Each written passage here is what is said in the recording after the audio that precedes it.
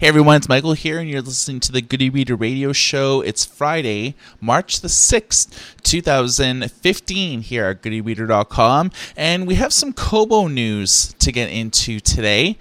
First of all, they've discontinued two devices in recent weeks. The Kobo Aura HD, which was the company's first 6.8-inch e-reader, and it's been since supplanted by the Kobo Aura H2O, which is basically the HD plus the waterproof nature of it. So not much change from the HD to the H2O. Some subtle hardware changes, but more or less the waterproof feature. So Kobo really didn't need two 6.8-inch e-readers in their portfolio. And incidentally, the Aura HD, when it originally came out in 2013, was received very well. Kobo didn't really have a lot of expectations behind the device. They thought it would perhaps be around 3% of their total hardware sales. It ended up being 25% of the company's e-reader sales in 2013. So I think that that's what really inspired them to add the 6.8-inch e-reader to their portfolio and release a more modern device, which is the H2O. And incidentally, it has been unveiled, so to speak. It's for sale now in Australia and New Zealand. The other e-reader to get the axe was the Kobo Glow. And the Kobo Glow has been around since about 2012. It had its day in the sun. Many generations of e-readers have come out since then, but the Glow was a perennial part of Kobo's arsenal, so to speak. It served as an avenue of international expansion because it was getting long in the tooth to make all the components and everything, and to order more got cheaper and cheaper and cheaper. And so Kobo used the Glow as sort of an avenue to expand to South America, to Africa, to Asia, and a lot of other markets where consumer electronics do cost a lot of money. If you look at like Brazil and what's happening in South America, tech almost costs double. It's almost on par with sort of Australia, where it's so hard to get stuff out there that when you take into account like duties and tariffs, it dramatically increased the cost of anything. So the Glow did well in South America merely because everything else was just so expensive that the Glow ended up being fairly economically reasonable for a lot of people. Additionally, in Kobo news, the company has unveiled a Windows Phone 8 e-reading app. Right now, they're soliciting beta testers. So if you're if you want to be a beta tester and you want to get an early look at the company's Windows Phone 8 e-reading app, they want to hear from you. All you have to do is send an email to windowsappfeedback@kobo.com. Again, it's all one word, windowsappfeedback@kobo.com, and they want to know the email address associated with your Microsoft Store account so they could send you the link for all the beta builds, as well as whenever there's updates for it based on feedback, that they're going to start including that with you. Amazon, our favorite company, has just unveiled a way for comic and manga previews to be available in Japan. We take for granted, I guess, being in Canada and North America, Western Europe as a whole, that we can sample things before we buy them. But this wasn't the case in a lot of other markets. In Japan, the only way that you could read a preview of, say, like a graphic novel or a manga or a comic book or something like that was to use the Kindle Cloud Reader, the HTML5 reading app. But now you can have it sent to any e-reader or tablet you may own, but in addition to an actual Kindle hardware Fire device as well. In other Amazon news, their ebooks are once again available in U.S. libraries. So this was a story that actually garnered a lot of attention in the library community when we first broke it a few weeks ago. what happened was Overdrive was experiencing technical issues. So from about December to about February, a lot of bestsellers from major publishers such as Penguin, HarperCollins, or Hachette, their Kindle editions weren't being sent to libraries. And so when libraries purchased these ebooks, they were only available in EPUB format, not the Kindle edition. Now, this issue wasn't really noticed until the beginning of February, when some users started corresponding with us to say that, there's a problem. A lot of these newer books from my library aren't available in Kindles, but they do have older titles available in Kindle editions. So we called up a ton of libraries all over the U.S. They verified that the Kindle editions were lacking. They said 51 out of about 500 plus bestsellers were available in the Kindle edition. So that's a drop in the bucket, so to speak. The industry never really noticed it because it started happening in December. So this is about the same time as the Christmas holidays. People were getting smartphones, their tablets, new e-readers. They were going to the library and saying, hey, I got a new device. Can you show me how to use it? Can you get me set up so I can borrow ebooks? And then plus the run-of-the-mill patron that always goes to the library to borrow digital books. So you had all the new people plus the established people just slam the system. So you figure that like the collections management team, the IT team, they're just making sure that everything's copacetic, that there's enough books available. If people are saying, I want to read this latest John Grisham book, there's only 3 copies and there's like an 80-person wait list, well, then the library purchases a few of those copies. So Christmas time, the New Year's, first week and a half of January was the Consumer Electronics Show, followed closely by the American Library Association Midwinter Conference. And so you could see that like towards the end of December and like basically all of January, it's like people getting geared up for these big events, getting the libraries, back to normal, and just like tech stuff everywhere. So you figure like all the people from Overdrive, all the people from the major libraries, they're at all these events and they're not really looking at their system and saying like, look, there might be a problem here. And why would they? Kindle ebooks have been working in the U.S. libraries for like a number of years. And, when something's working, especially like all this time, you don't really notice there's a problem until people tell you that there's a problem. You just assume that would all work. It's like visiting your favorite website every day. It's like, from a superficial customer level, it's like, yeah, I go there, I read content, and I leave, and, that's it. But there's maybe some underlying things that people aren't aware of. Those underlying things in libraries were Kindle ebooks. 95% of all libraries in the U.S. currently have an ebook collection, and the undisputed market leader in facilitating digital content, selling it to libraries so they can loan out to their patrons is Overdrive. They loan out audiobooks, ebooks, music, videos, and more recently, magazines and newspapers, courtesy of Barnes & Noble. So I guess what Overdrive told us was that it was a technical glitch. They were only made aware of it when we published our story, and then a lot of other media latched onto it. Libraries started asking their Overdrive reps questions, and so everyone knew there was a problem when we broke the story. Like, I talked to over 50 different libraries, like in the States. A lot of people started talking to me about it, and I guess Overdrive basically said that it was a glitch. We're sorry. Kindle ebooks will continue to be offered through our system.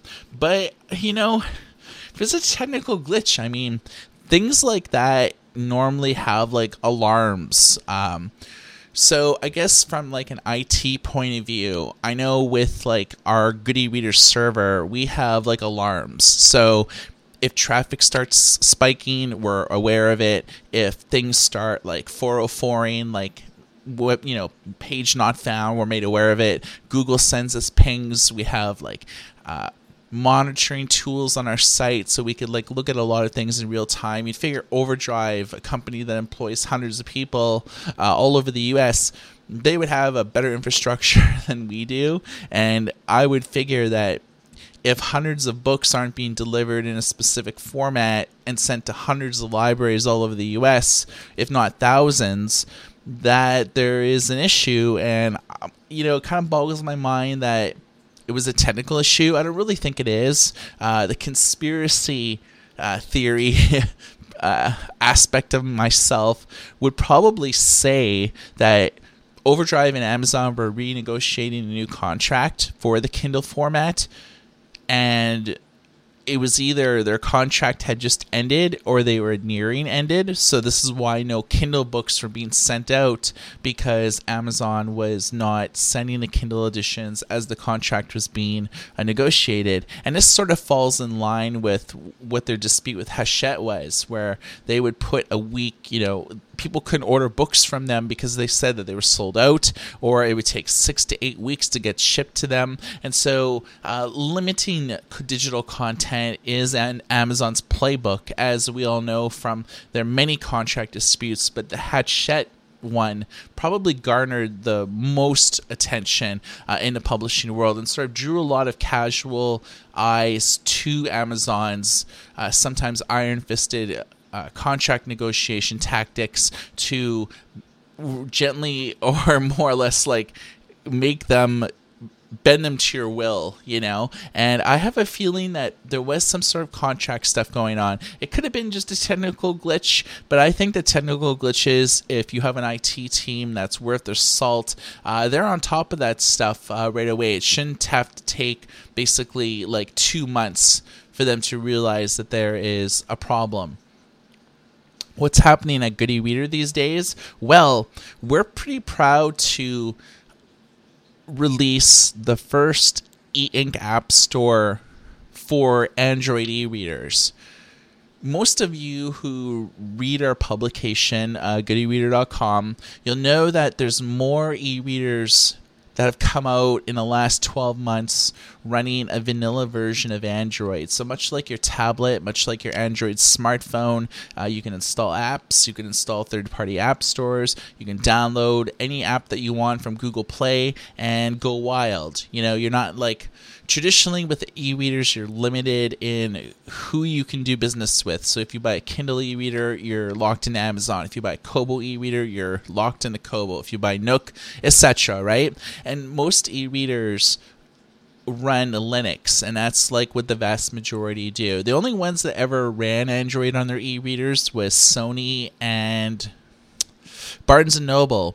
But they had sort of heavily augmented it, so from a casual a casual user point of view, you couldn't install your own apps. It was pretty well what you get when you take it out of the box is basically what you get, minus any of the type of content that you would buy from those retailers directly. And so in 2014, a big trend with a lot of the European companies like Onyx, Icarus, Energy System, Boich, and a ton of others, what they did is they kind of realized that, hey, most smartphones and tablets in the world are running Android. Android pretty well has the largest market share. Why don't we just install a vanilla version of Android? And wouldn't that be so much easier than handcrafting a Linux operating system? And I know from dealing and talking with a lot of factories and OEMs in China and Taiwan, you can buy hardware from them. It's how many units do you want to buy? Do you want to buy 100? Do you want to buy 1,000? And then they say, oh yeah, do you want an OEM ebook reading solution? Yeah, okay, it'll cost an extra $5,000 to $10,000.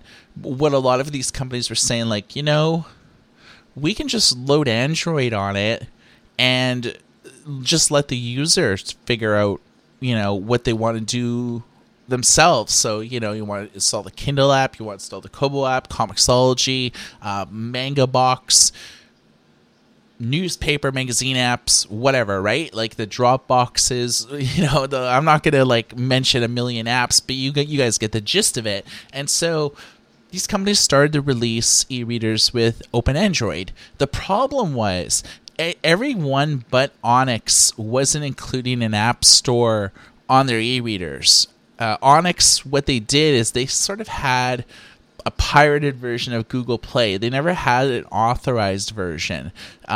So I think Google kind of got mad at them, and the last few new Onyx devices that have come out have had no app store. So they got into trouble with Google because it was like an unauthorized version. They, their devices obviously did not match the minimum spec requirements. When tablet providers get a license for Google services, it's like not only do you have Google Play, but you have like Gmail, you have like Google Drive. There's a number of apps that Google says that has to be pre-installed on the device in order for it to meet the requirements of Google.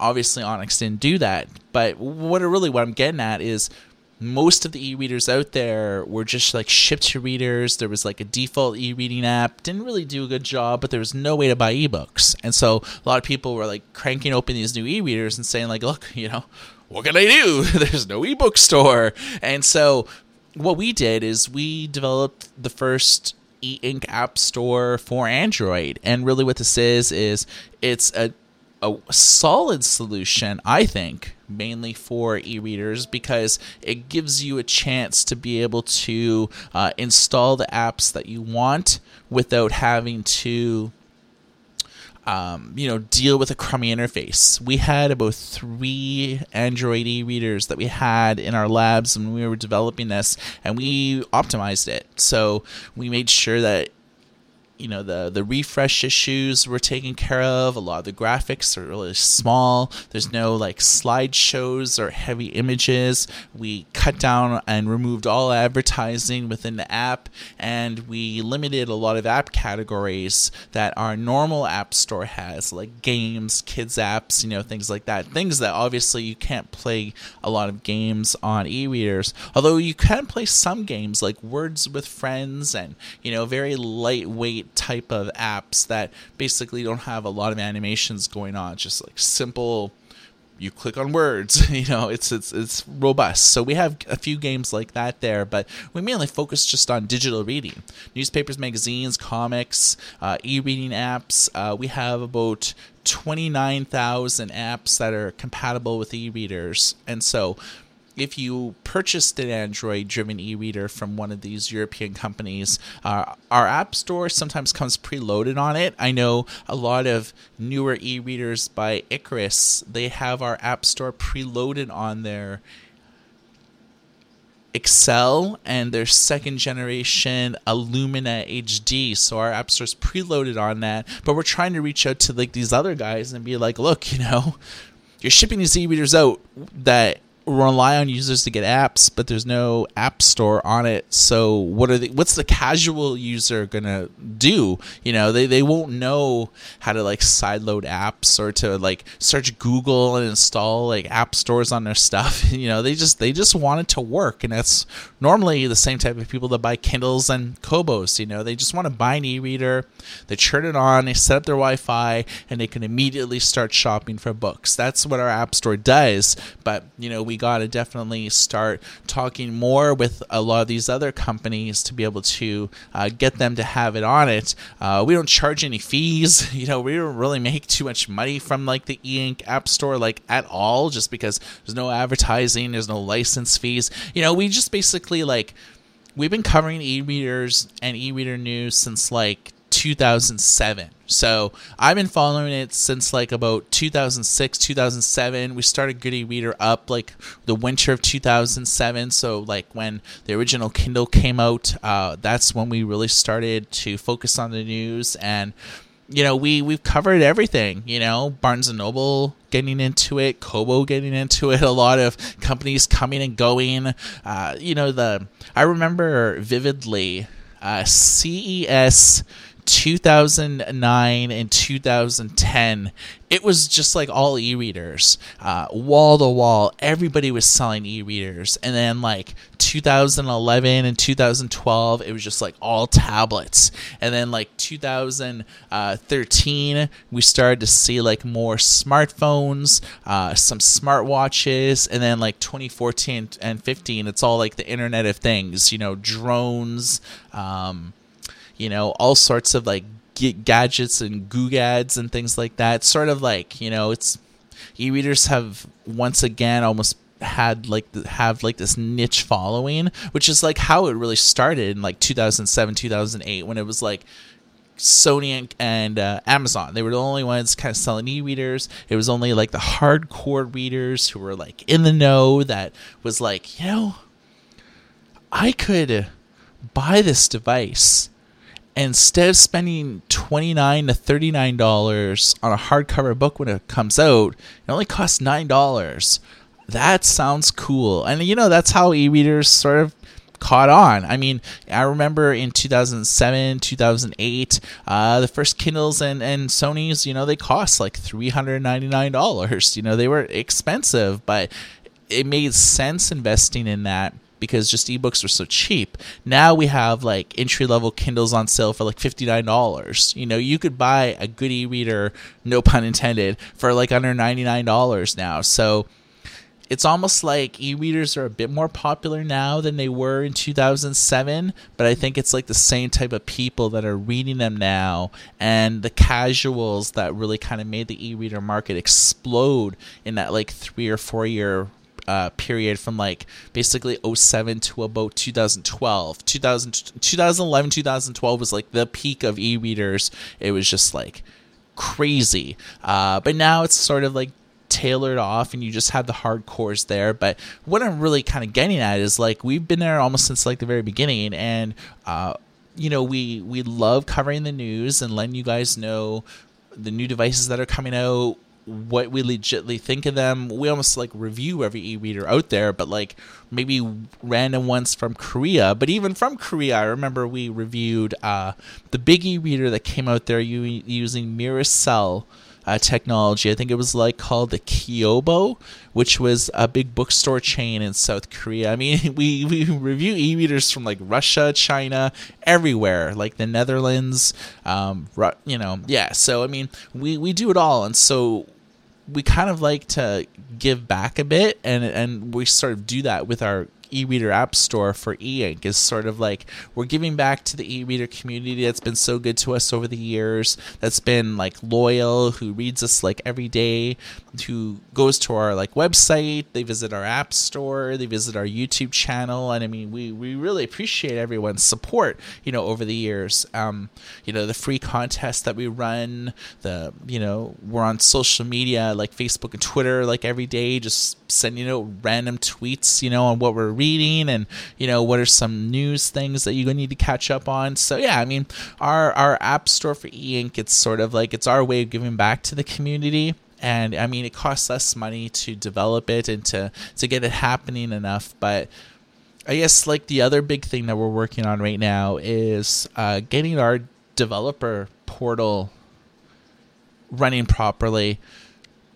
So if you go to apps.goodereader.com, it's our web-based version of our app store. So you could just like no registration, just download whatever apps that you want. We have a free Android client. We even have a BlackBerry client that you can install because we support BlackBerry apps too. So really, we have like about 35,000 apps in total. But what we really kind of want to do is expand the amount of content that we have. Right now, we've only been really able to offer free apps. We haven't really ever invested in paid apps. But now that we have like an Android app store, a BlackBerry app store, an e-ink app store, I think it's sort of time that we start having like Moon Plus Reader Pro and like the paid editions of all these e-reading apps that with the free version you see ads. And I mean, if you're reading like 3 or 4 books, you're inadvertently clicking on ads, opening up your web browser. People end up like not liking that. So we really kind of want to open up a better developer system that will allow retailers to upload their paid apps, to be able to get paid promptly, to be able to instantly see how much they're earning, what users are paying for their apps, and by proxy, all of our app stores will be able to support paid apps. So you can be not logged in and download all these free apps, but I mean, if you want to download a pay app, you would have to, make an account, just name, email, I think a password, and that's pretty well it. And then once you're in a system, securely ensure like all your data, you could add funds to your account, or you could just buy apps like on a one-on-one basis. And we really want to just start with like all the e-reading apps. There's a million paid apps out there by like Disney and Electronic Arts and Gameloft and things. We eventually want to get relationships with those guys, but we kind of want to start with just like the e-reading apps, like the pro versions of all the apps that people use like on a daily basis, but it's just not that viable with our app store. And I noticed that paid apps on app stores in general is severely lacking. It's like Google Play and Amazon. They're like the only 2 companies to have paid apps, and all like the other indie companies like GetJar, like One Mobile, Yandex, and all these other companies, they don't really have like a good infrastructure for people to like log in, upload their paid apps, see all the like analytics on the back end, understand where their sales are coming from and how many units that they're selling, like all in real time. So that's sort of what we want to do, but it's an arduous undertaking. It's taken like about like 5 months to get from the original idea to where we are now, and I think it's going to probably take another few months to really kind of flesh it out. It's being worked on right now. It's just like new features and things that we need, and it needs to look sexy and things like that. Plus we have to update all of our apps, so it's a huge undertaking, but I think it will benefit everyone because you'll be able to have an alternative to Google. And Google's been getting a lot of negative attention lately, not through us, but by companies like Yola, who've made the Yola tab, or the Jolla tab, as people would say in North America. These are former Nokia executives, and they've been like lambasting Amazon, or Google Play lately. They're just saying that everyone who has Google Play installed on their apps is just like feeding into the Google machine, because like Google doesn't really hold privacy in such a high regard anymore, as evident through like the Edward Snowden links and everything.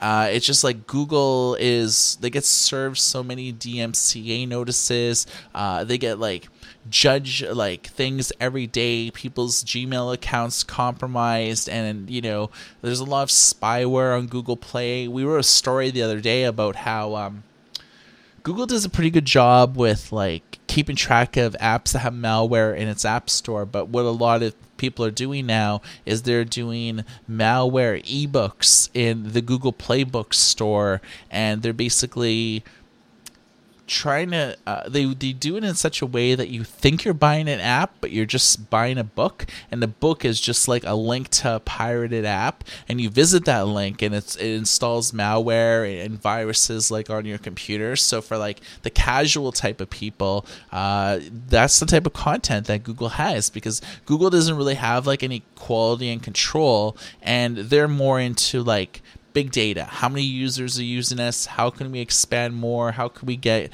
Google Play on many more devices? And Amazon's not really any better.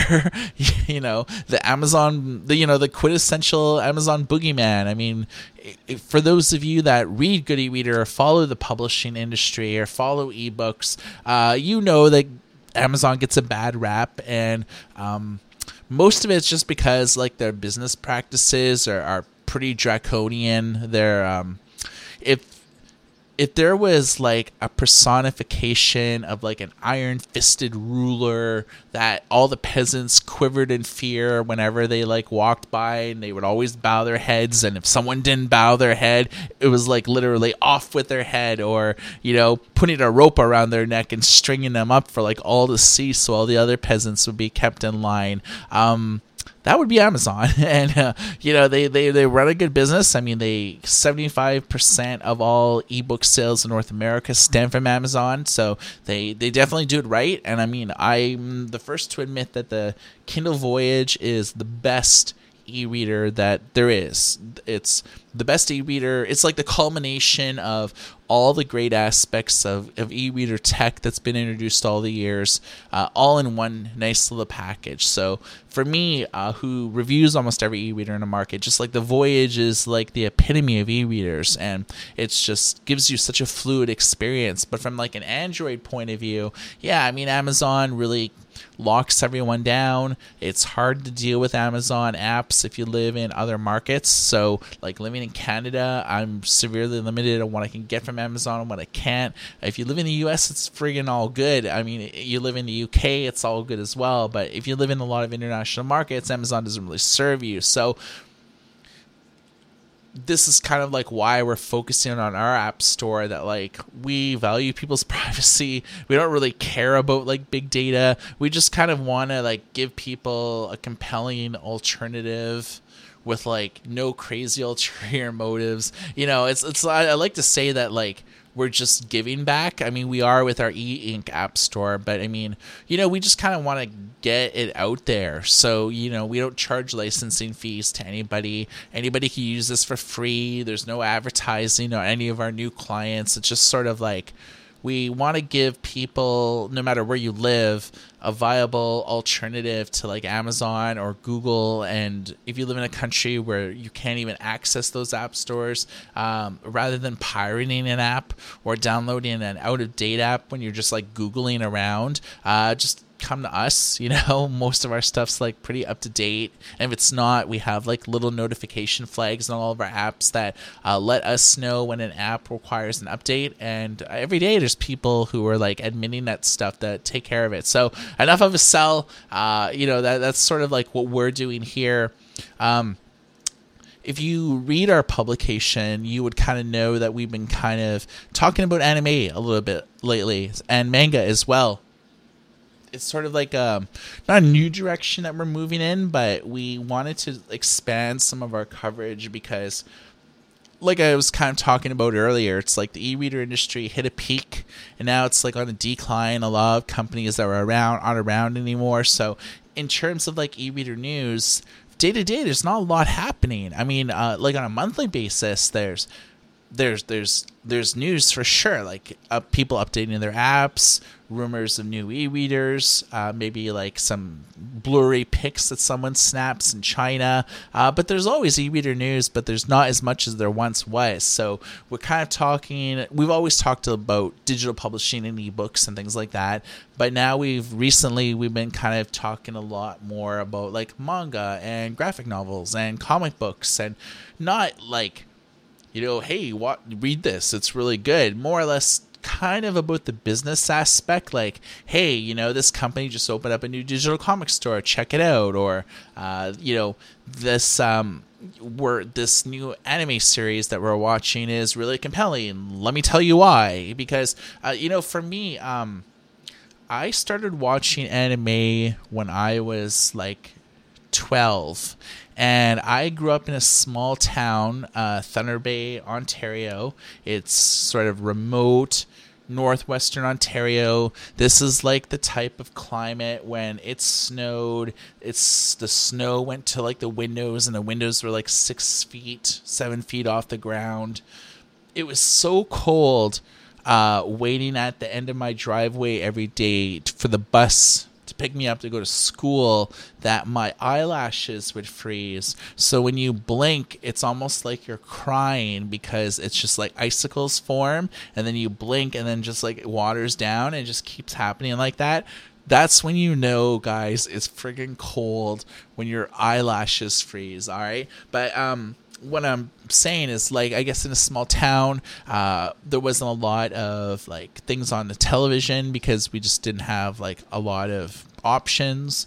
It was kind of around the same time that there was no internet, so there was no really way to kind of discover new content. The only way that you really could is use bookstores. There really wasn't any chain bookstores around that time. Kind of growing up, there was no Chapters. It was just kind of like at grocery stores. There was novels. There was like a few mom and pop type stores, but that was basically it. So I started watching anime, and some of my nerdy, geeky D&D friends, they introduced me to it back in the day, and I started watching. So this was like about 84 to about 89. So I started watching like Ranma 1/2, which was a really quirky Chinese style anime. And I was a huge fan of Robotech, which was known, I guess, in the West as Macross. And I was really into it. And then I guess like I looked at, I checked out various things. Some resonated with me, some didn't.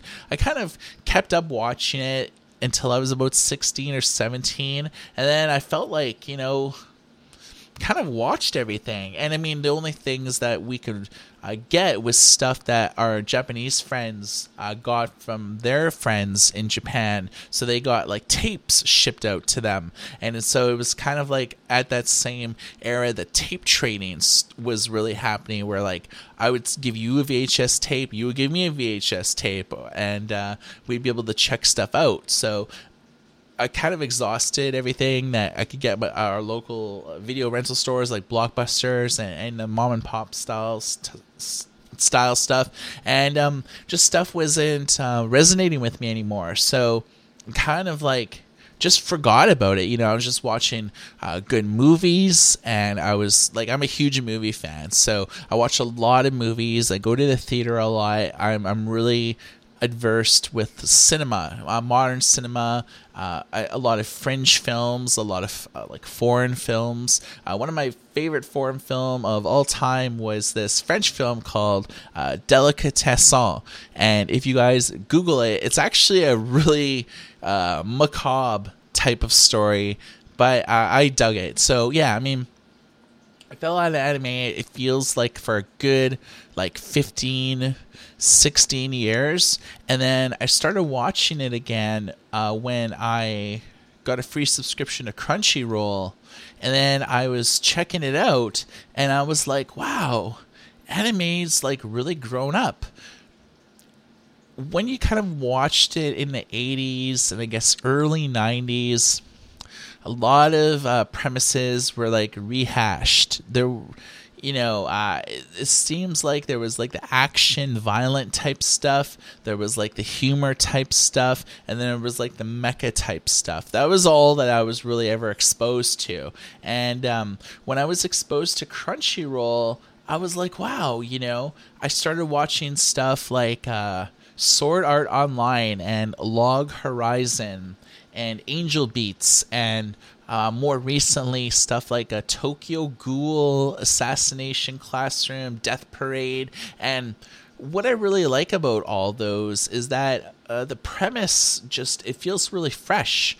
What I really liked about Sword Art Online is I'm a video gamer at heart, so I guess the premise of Sword Art Online was everyone kind of was playing this VR style game that did like a neural scan on you, so your character in the game would pretty well be accurate of who you are in real life, like your height, your weight, your looks, and things like that. And then what had happened is those neural links would actually make it so you're unable to log out, and if you died in game, it would actually send you stuff through the headgear, so you would actually have a brain aneurysm and die. So kind of a dire plot, but I thought it worked, and more importantly, it felt like really fresh because playing MMO games for a number of years, I understood that World of Warcraft like 9 million people play right now. I mean, people are pretty familiar with like the concept of like an online type multiplayer game where people are all talking and grouping together and having fun.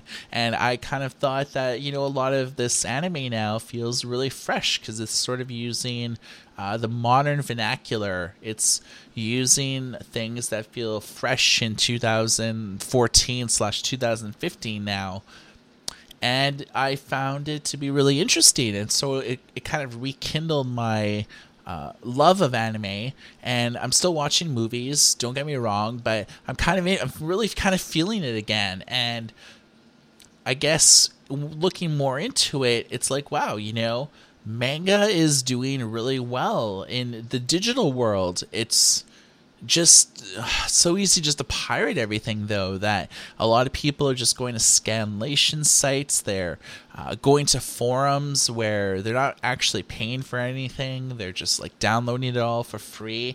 And and when I was kind of finding all that out, I was like, wow, let's focus on the positive aspect. Let's kind of get people to be like paid consumers instead of pirators, because the more that you support companies like Crunchyroll, Funimation, Viz Manga, companies like that, the more licenses they'll get, the better quality of content that they'll add.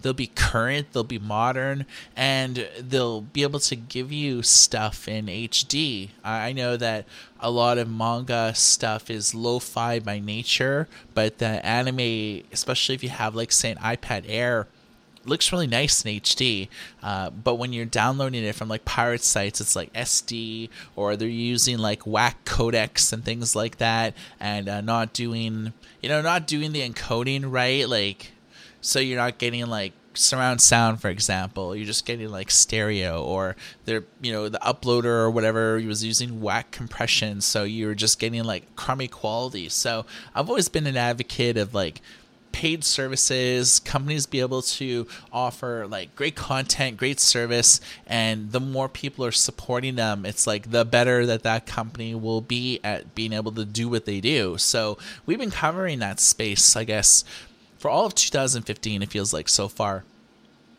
Partly because I'm feeling anime again, and by proxy, I've never really been a manga fan, but I've always been like a huge reader, and I was kind of off and on Marvel fan over the years, but I kind of go through these like ebbs where, yeah, this arc is awesome, and then it'll be done, and then I'll kind of read a few things, and I'll feel like, man, Marvel just kind of feels like every few years there's like a big Marvel event that you have to read. You have to read the main comics, and then there's like, now it just seems like there's like 50 different crossovers happening at the same time, variant comic issues and things like that. So for me, it was kind of like, I could read Marvel comic books like a few times every few years when there's like big events, but in between those big events, it just feels like filler and fallout. So I'm not kind of into that. Whereas with manga, it's sort of like ever evolving. It's like if you ever read a webcomic, where webcomics like updated every day. For me, I love webcomics. I read The Noob, and I read questionable content.